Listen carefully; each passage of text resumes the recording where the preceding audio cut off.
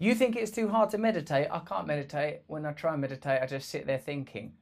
Well, I'm going to show you how to meditate right now. The solution is but a minute away. In this video, I'm going to show you how to meditate, give you some scientific undergirding so you know why you should meditate, and give you easy, simple to follow steps so that meditation can become part of your daily life starting from right now. First of all, here's that scientific information.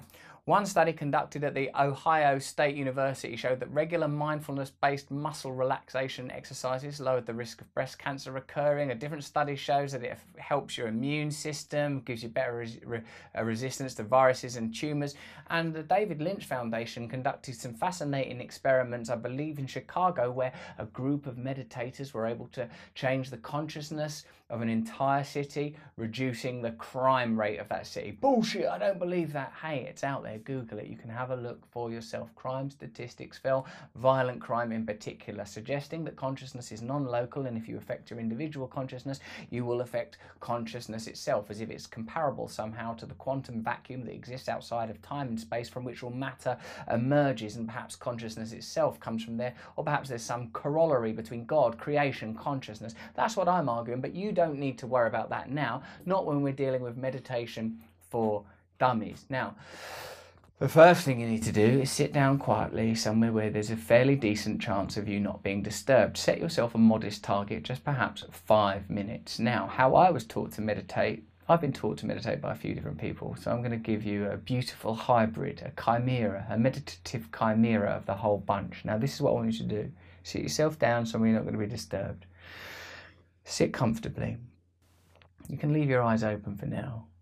And while you're sitting there with your eyes open, looking at me on your phone or your laptop, it's most likely your phone, isn't it? Run a check through your body and see if there's any discomfort you're carrying abdominally, or if you're holding any tension in your neck or your shoulders or your forehead or your jaw where I hold it. If you're suffering from some form of sickness, I would like you to bring your attention to that pain and discomfort, not to resist it, but to allow it to be there in your body. Recognize that you are seeing. Take in the room that's around you now, and ask mentally, not out loud, you're not in that case, who is seeing right now? Now close your eyes. Having closed your eyes, I'd like you to listen very carefully. You might be able to hear the gentle buzz of electric lights, which should have been resolved. You might be able to hear the distant burr of an aeroplane, or the sound of the people you live with or live nearby to. Think to yourself, who is hearing these sounds? Bring your attention to the way that you feel now. Start to feel your breath. Notice that in addition to my voice, you are occasionally aware of voices, or a voice at least, in your own head. The ongoing inner narrative. Why am I doing this? I should do that. I need to get that done. Why did that happen? Stay aware of those thoughts. Try not to combine with them. It's very easy to combine with thoughts, by which I mean you become overwhelmed by them. See, when I meditate or try to enter a meditative state now, bringing my attention to my breathing, having done the vision and the sound and the feeling, I start to think, oh, I wonder if this meditation video will be good enough. Now, as long as I don't get too immersed in that thought and just observe it, I can still continue to participate. Ask yourself now, who am I? Don't need to answer that question. Just sit with the question for a moment. Be aware of your thoughts. Be aware of your thoughts as separate from yourself, that you are observing them, that you're able to watch them emerge and dissipate.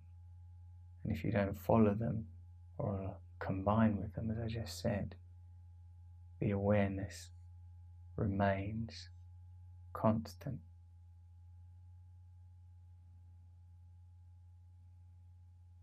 Bring your attention to your breathing.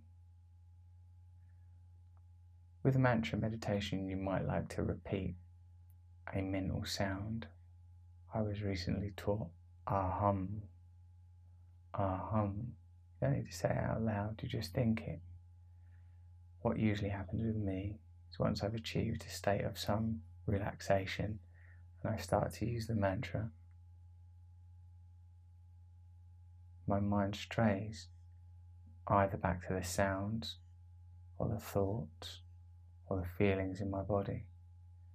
But as we've already acknowledged, we are aware of this phenomena, and therefore we are not entirely immersed in it. It needn't become the nucleus of our identity, the point of our perspective and attention.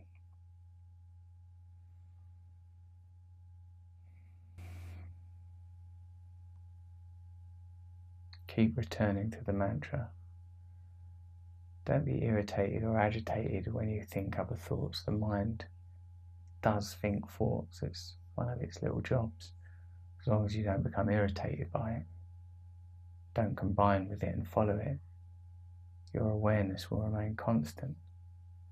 And we come to realize that awareness itself is discrete from this quality of thinking or feeling, that all things are happening within awareness. Try now, just for 5 minutes, to practice meditation as I've taught you. Go through that routine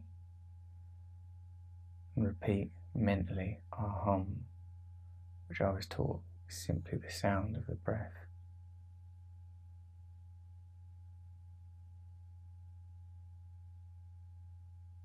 Right, so you can pause it for a while, because I'm just going to sit here, right? I've got stuff to be getting on with. I've got a lifestyle to live.